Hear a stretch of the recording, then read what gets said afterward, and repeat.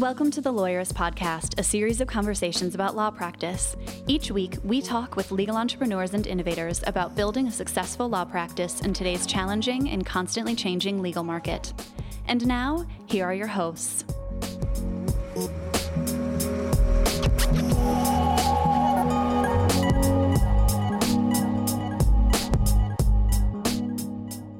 Hi, I'm Sam Glover. And I'm Stephanie Everett, and this is episode 252 of the Lawyerist Podcast, part of the Legal Talk Network. Today, we're talking with Vanessa Van Edwards about charisma and awkwardness. That was very awkward. Nice work. Thanks. By the way, if today's podcast resonates with you and you haven't read the Small Firm Roadmap yet, get the first chapter right now for free at lawyers.com/book. Today's podcast is brought to you by PwC Insights Officer, Alert Communications, SaneBox, and Ross Intelligence. We wouldn't be able to do this show without their support, so stay tuned. We'll tell you more about them later on. Hey, Stephanie. What's this new accelerator thing you're working on? Yeah, it's super exciting. And so I'm glad to come on and tell everyone about it. We've designed a new shortened, 10-week coaching program that's going to be super focused on helping lawyers attract and convert the right ideal clients for their practice. Very cool. So the way I've been describing it to people, and I'm going to tell you this and hopefully you don't just cringe, but like lab is for firms that are in a position to work on their business, right? Like they both want to be doing this. They have some of the structural stuff in place to do it. They're scoring maybe a C on the scorecard. So they're kind of in the right place to be taking advantage of a program like that. Accelerator is for people who want to be in the right place, but aren't yet, or at least aren't ready to commit to lab yet, I think, right? Yeah, or maybe they just really need to jumpstart their marketing. I mean, the reason we called it Accelerator is it's like, let's get this thing moving and moving in the right direction and get some money coming in. And it's going to be the first of the year, so it felt like the right time to really help people focus on this.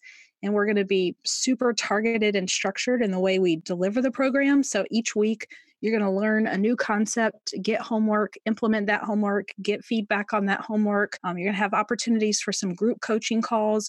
We're going to do role playing. We're going to practice. We're going to do all the things. So it's going to be, for an online experience, it's also going to be really interactive with our team. And I'm really excited about it. So it's $1,500, right? And it's a 90-day program? Yeah, 10 weeks. Very cool. Very close. I think there's a couple of like catch-up weeks built into that too, right? It's work. I mean, You'll have the opportunity to complete it in more than 10 weeks if you need it to. I see. But it's designed to give you something to do actionable each and every week. I've been telling people, if you're ready to commit about 2 or 3 hours a week of working on your business, working specifically on creating a strategic marketing plan and implementing it, then, come check it out and do this with me. I feel comfortable saying that if you commit to this program, it will more than pay for itself. Oh, yeah. That's the idea. Absolutely. In fact, my hope is that it would actually pay for it plus a year of lab plus, right? So that it would be a no-brainer if you did this and then you wanted to join us for lab, you'd be all ready to go for the year. And as this gets pushed out, it's going to be Thanksgiving. So we decided to experiment and we're going to do a Cyber Monday special.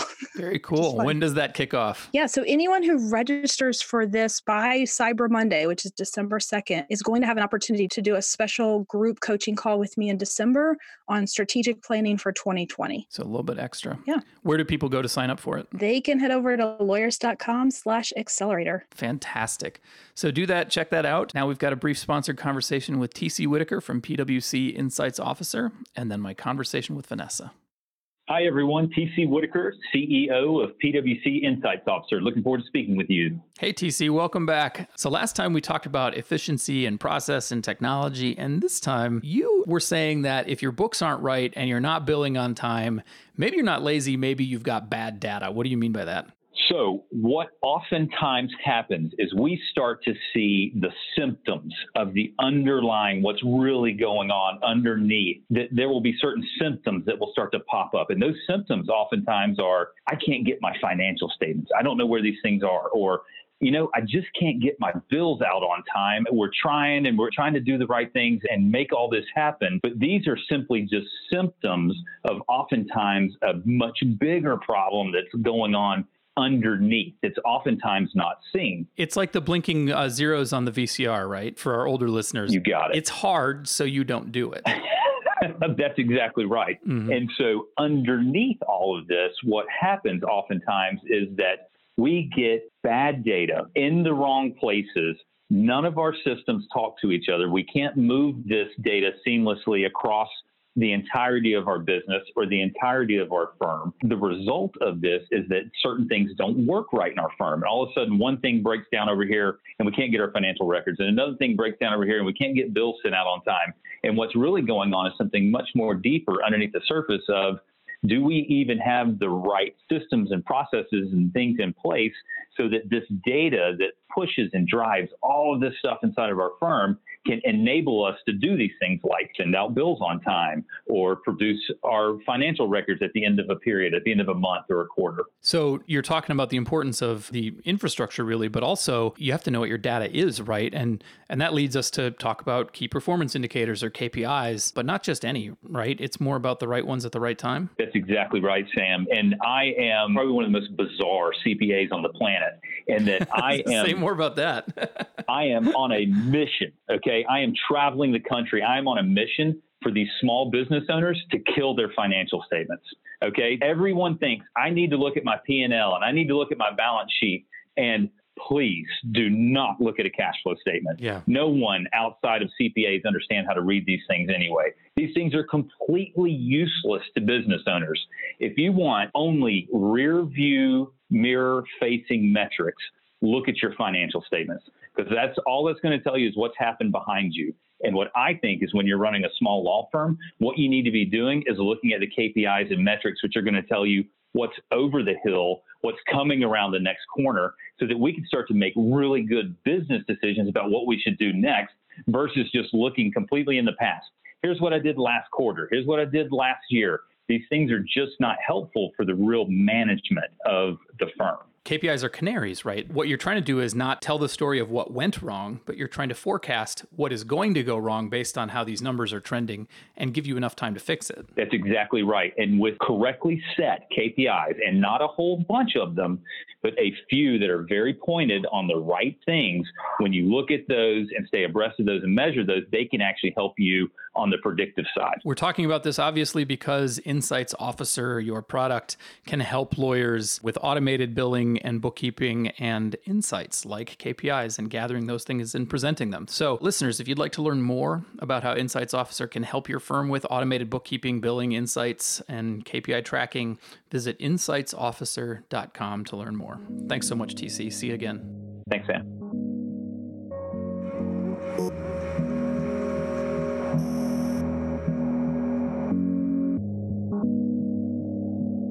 I'm so happy to be here. My name is Vanessa Van Edwards, and I'm an author of the best-selling book, Captivate, The Science of Succeeding with People, and I run Science of People, a human behavior research lab. Welcome, Vanessa. Thanks so much for coming.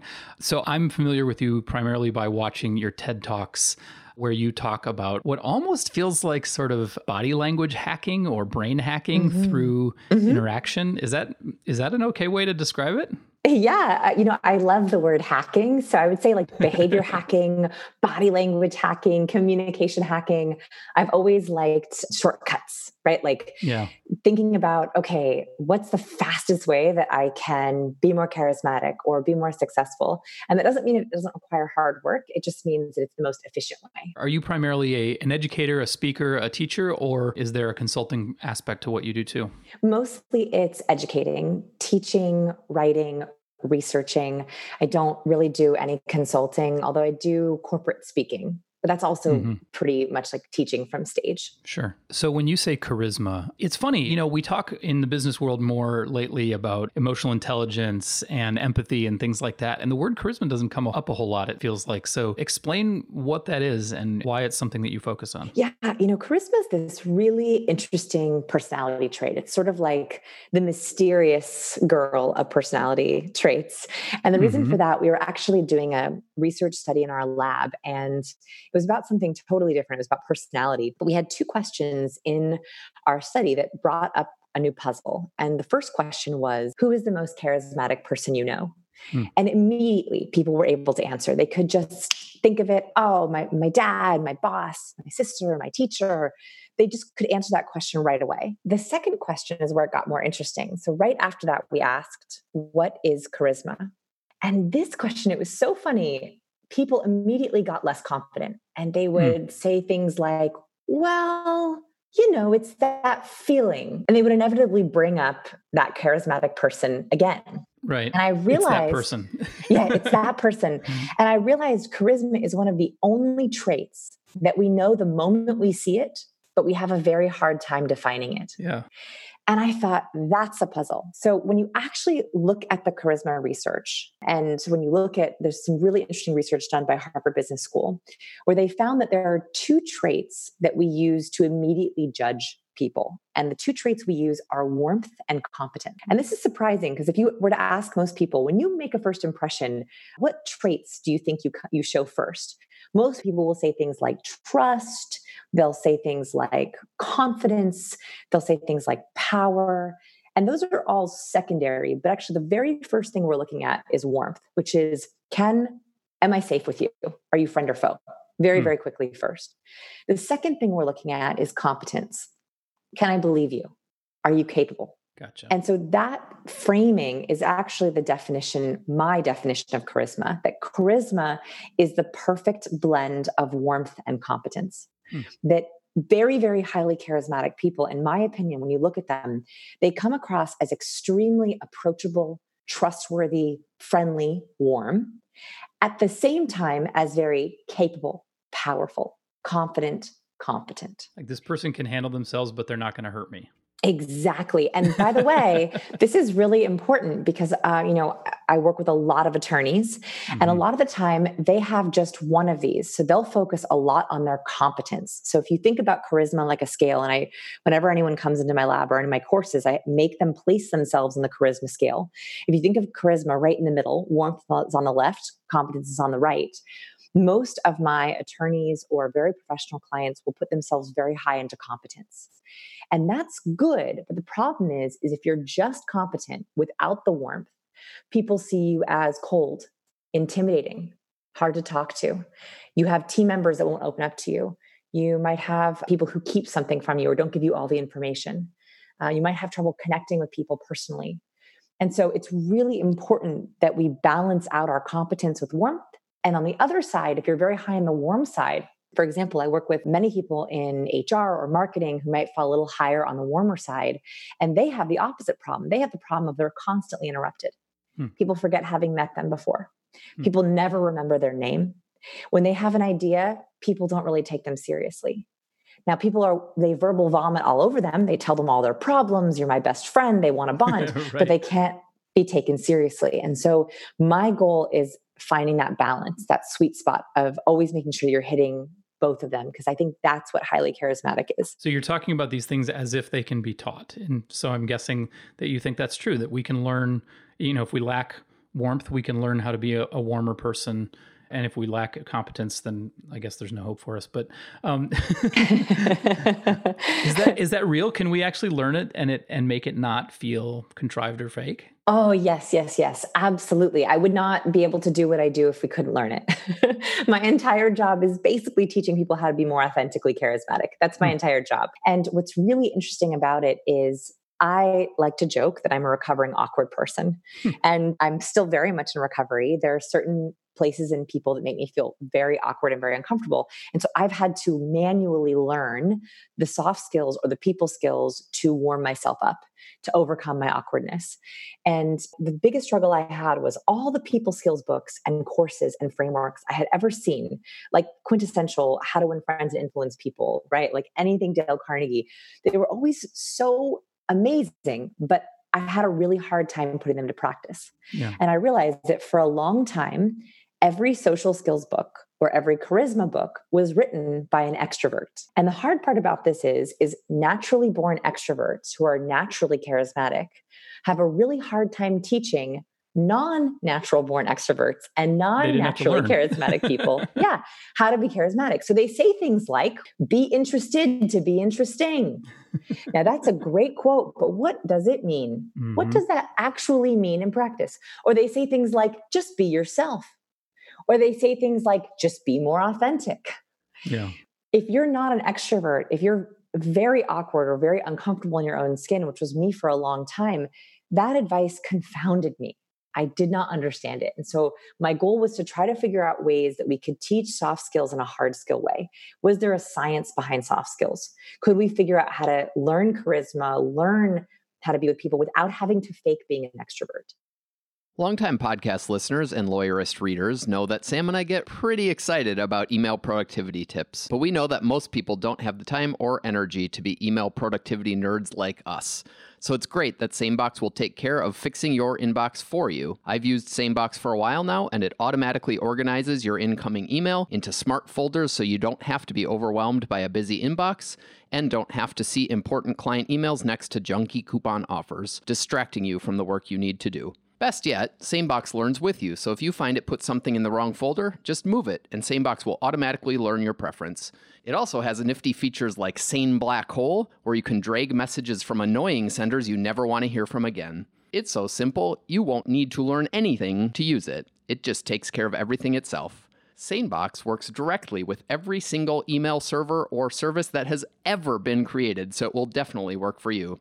Get a free 2-week trial and a $25 credit by visiting sanebox.com/lawyerist today. That's SANEBOX.com/lawyerist. With Ross Intelligence, lawyers conducting legal research leverage AI to get to the heart of legal issues fast. Ask a query in natural language on the Ross Legal Research platform, and Ross will return on-point case law. Attorney Jonathan Udoka says he's able to use Ross as though it were a first-year associate doing top-flight legal research. At $89 a month, Ross is not only fast and intuitive, it's also affordable. See what Ross can do. Go to rossintelligence.com/lawyerist today and get a 14-day free trial.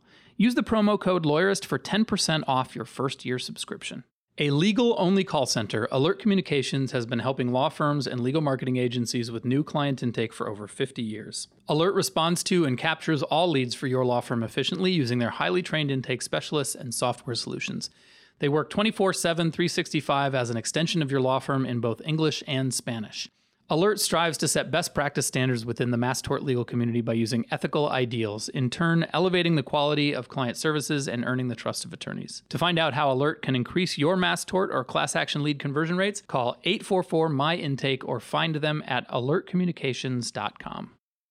Are there gender implications to this? It feels like by saying you have to be warm and competent, it seems like that is relevant to the double standard that we often hold women leaders to, where you're either a bitch or a pushover. And I'm wondering how what you've learned, what you're studying has to say, interacts with that problem. Well, what's interesting is when you think about gender, it's actually what's important there is thinking about your default. So women tend to default to warmth for a lot of different reasons. Social constructs, women have been taught often from a young age to get along, be nice, and be liked. Yeah. And so they tend to dial up their warmth from a very young age. It's also modeled to them.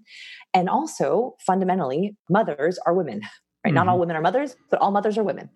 And so because of that, we just tend to think of women as more nurturing, as more higher on the warm side. That's actually not a bad thing, but it's really important for women to know, just because of my gender, I'm going to have more points in the warm column. So if I want to be seen as competent, I might have to work a little harder. Whereas men tend to default to competence because from a younger age, they've often been taught, get ahead, be powerful, win.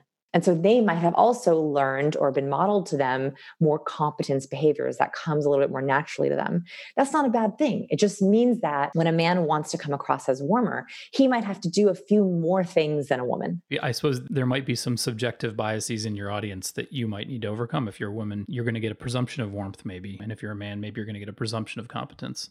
Exactly. So I know that when I walk into a room, simply because I'm a woman and I'm also a mother, especially if it's apparent that I'm a mother, like when I was pregnant, my warmth I knew was off the charts. If I walk onto a big stage with a pregnant belly, which I did for a lot of my pregnancy, I knew that I was so high on the warm side, I would really have to prove my competence. And during that stage, when I was on stages, very, very pregnant or doing any kind of workshops, I started off with statistics and figures and accolades and social proof. because I needed that to increase my competence, at least in my first impression. So I think that what we have to realize is this is a dynamic scale. And if you have a bad day, for example, one of the exercises I love to do with my students, which maybe we can do now, is where do you think you fall? So can you think, Sam, where do you fall? Do you have any inclination? Are you warmer or more competent? I hope I'm relatively balanced, but I'm probably skewed towards competence, maybe? Yes, I would totally agree. You're very charismatic, and I would agree you skew a little high on the competence side, which is good because of what you do. It's true. So here's my next question, which is a little harder, and I hope I'm not getting too personal. And this is what I want everyone listening to think about. In your fear mode, or when you're triggered by a person who annoys you, or a difficult person, or you're in an environment that isn't your favorite, what do you do? Do you slide up into competence where you become a know-it-all or begin to talk about your credentials, or you try to be more impressive, impress? Or do you dial into warmth where you get, and this is very common for females, for both genders, you become more submissive, you go into appeasement, you try to be more likable. For women, sometimes you giggle or you bobblehead. Those are some nonverbal cues. Yeah. What happens in your fear mode? Do you have any inkling? I'm going to give you a weird answer because, as many of our listeners have heard, because I'm talking about it, I recently started taking anti-anxiety medication. And before I started taking it, I would have told you that I would frequently get flooded with fear. And I would almost always go into competence mode. And since taking it and having a really great experience, getting really lucky with my first round of medication, it basically removed my anxiety. And now I have a tendency towards warmth. Oh, wow. That's lovely. That's really, really interesting. And that's also... I'm also a lot less likely to get that fear flooding, but yeah. Exactly, right. So your tolerance is a lot higher. So what I invite listeners to think about is not only where you fall naturally, but like who triggers you, what triggers you, and what do you do in that case? Like, for example, I had a client that I was working with who would kind of get braggy. Like if he was uncomfortable, especially like holiday parties or places where he felt like, he didn't know people in the room, he would brag and he would boast and kind of be a show off. And that is not his personality at all. That's not his personality at all, but it was extremely unlikable. And it was hurting his client relationships. And he now recognized that.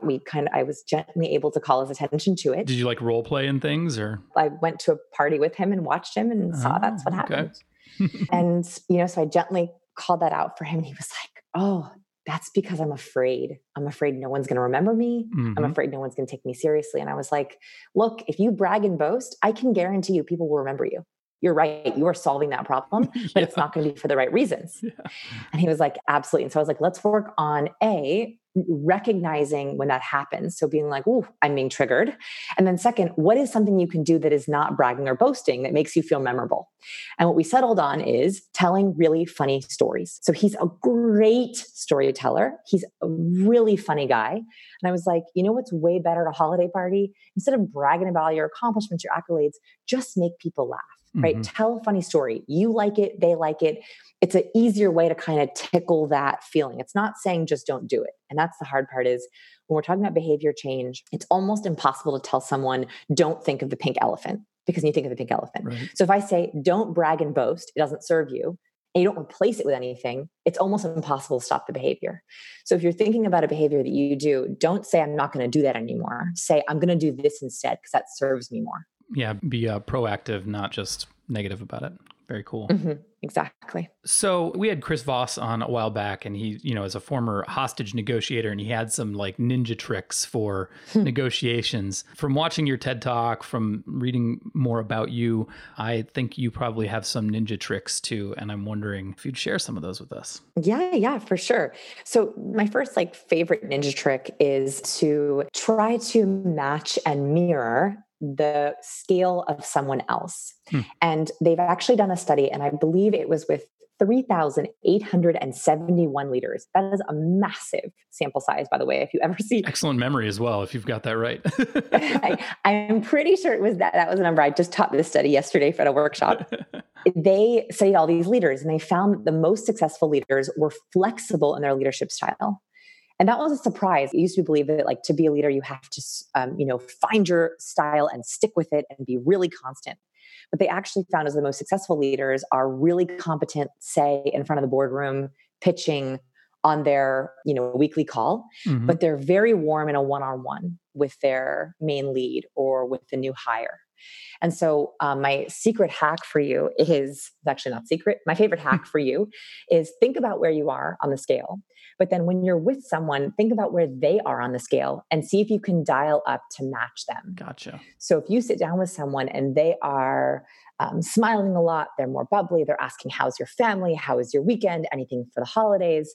They're in the warm side of the scale. And that's when, even if you have an agenda, you have a lot of stuff to talk about, your client, you have a lot of stuff to get through, you're best served actually starting with a little bit of warmth and asking them back, warming them up, telling a personal story, smiling back, mirroring and matching before getting into that competence side. That way, it's a really respectful way of meeting someone where they're at. Is there a corollary to that where if you notice that the person you're with is clearly feeling awkward, is there a way to reassure them? Is mirroring the answer to that? Or is there a way to, or like maybe they're being awkward and it's coming off as really off-putting. Is there a way to try and turn that around? So it's a funny question you ask, and I'm just laughing because that is me usually. Like I'm usually the awkward person. And there's two choices you have if someone, you can tell they're nervous, you can tell they're awkward, you can tell they're uncomfortable. And you do whichever feels right for you. The first choice is you share vulnerability too. So you let them know that you've also been so nervous, or you're also having a hard day, or you also get really anxious about certain things, right? Like that vulnerability share, can someone feel like, oh, I'm not the only one. If you don't actually feel that, then you can't share that, right? Because you want to make sure you're being genuine. The other option you have is, and this is going to sound crazy, completely ignore their awkwardness. Like you don't even notice it's happening. That can be the greatest gift to an awkward person. And I'll give you a really specific example. So when I'm feeling really awkward, I will sometimes skip over my words. I talk really fast. So I have to fix my flub or, slow down to enunciate a little bit more properly. The greatest gift that someone can give me is to just roll with me, right? Like they just, yep, I got you. I'm following you. Yep, absolutely. That makes total sense. When I've just made a mistake and someone says, after I've gotten through it, and someone just says to me, oh, got it, on the same page, totally makes sense. I'm like, And so ignoring it can actually be much better than highlighting it or making them feel worse about it. Very cool. That seems really helpful.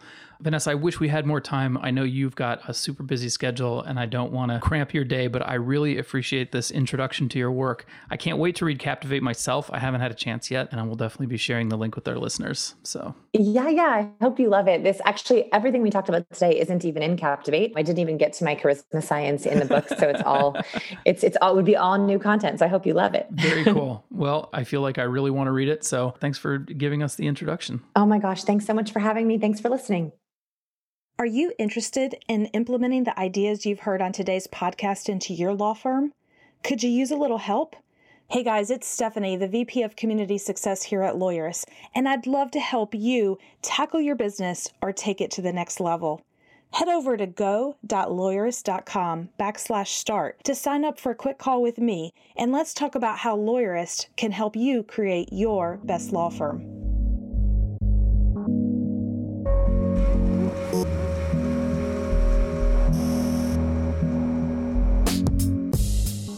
Make sure to catch next week's episode of the Lawyerist podcast by subscribing to the show in your favorite podcast app. And please leave a rating to help other people find our show.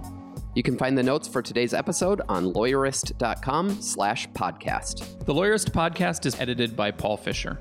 The views expressed by the participants are their own and are not endorsed by Legal Talk Network. Nothing said in this podcast is legal advice for you.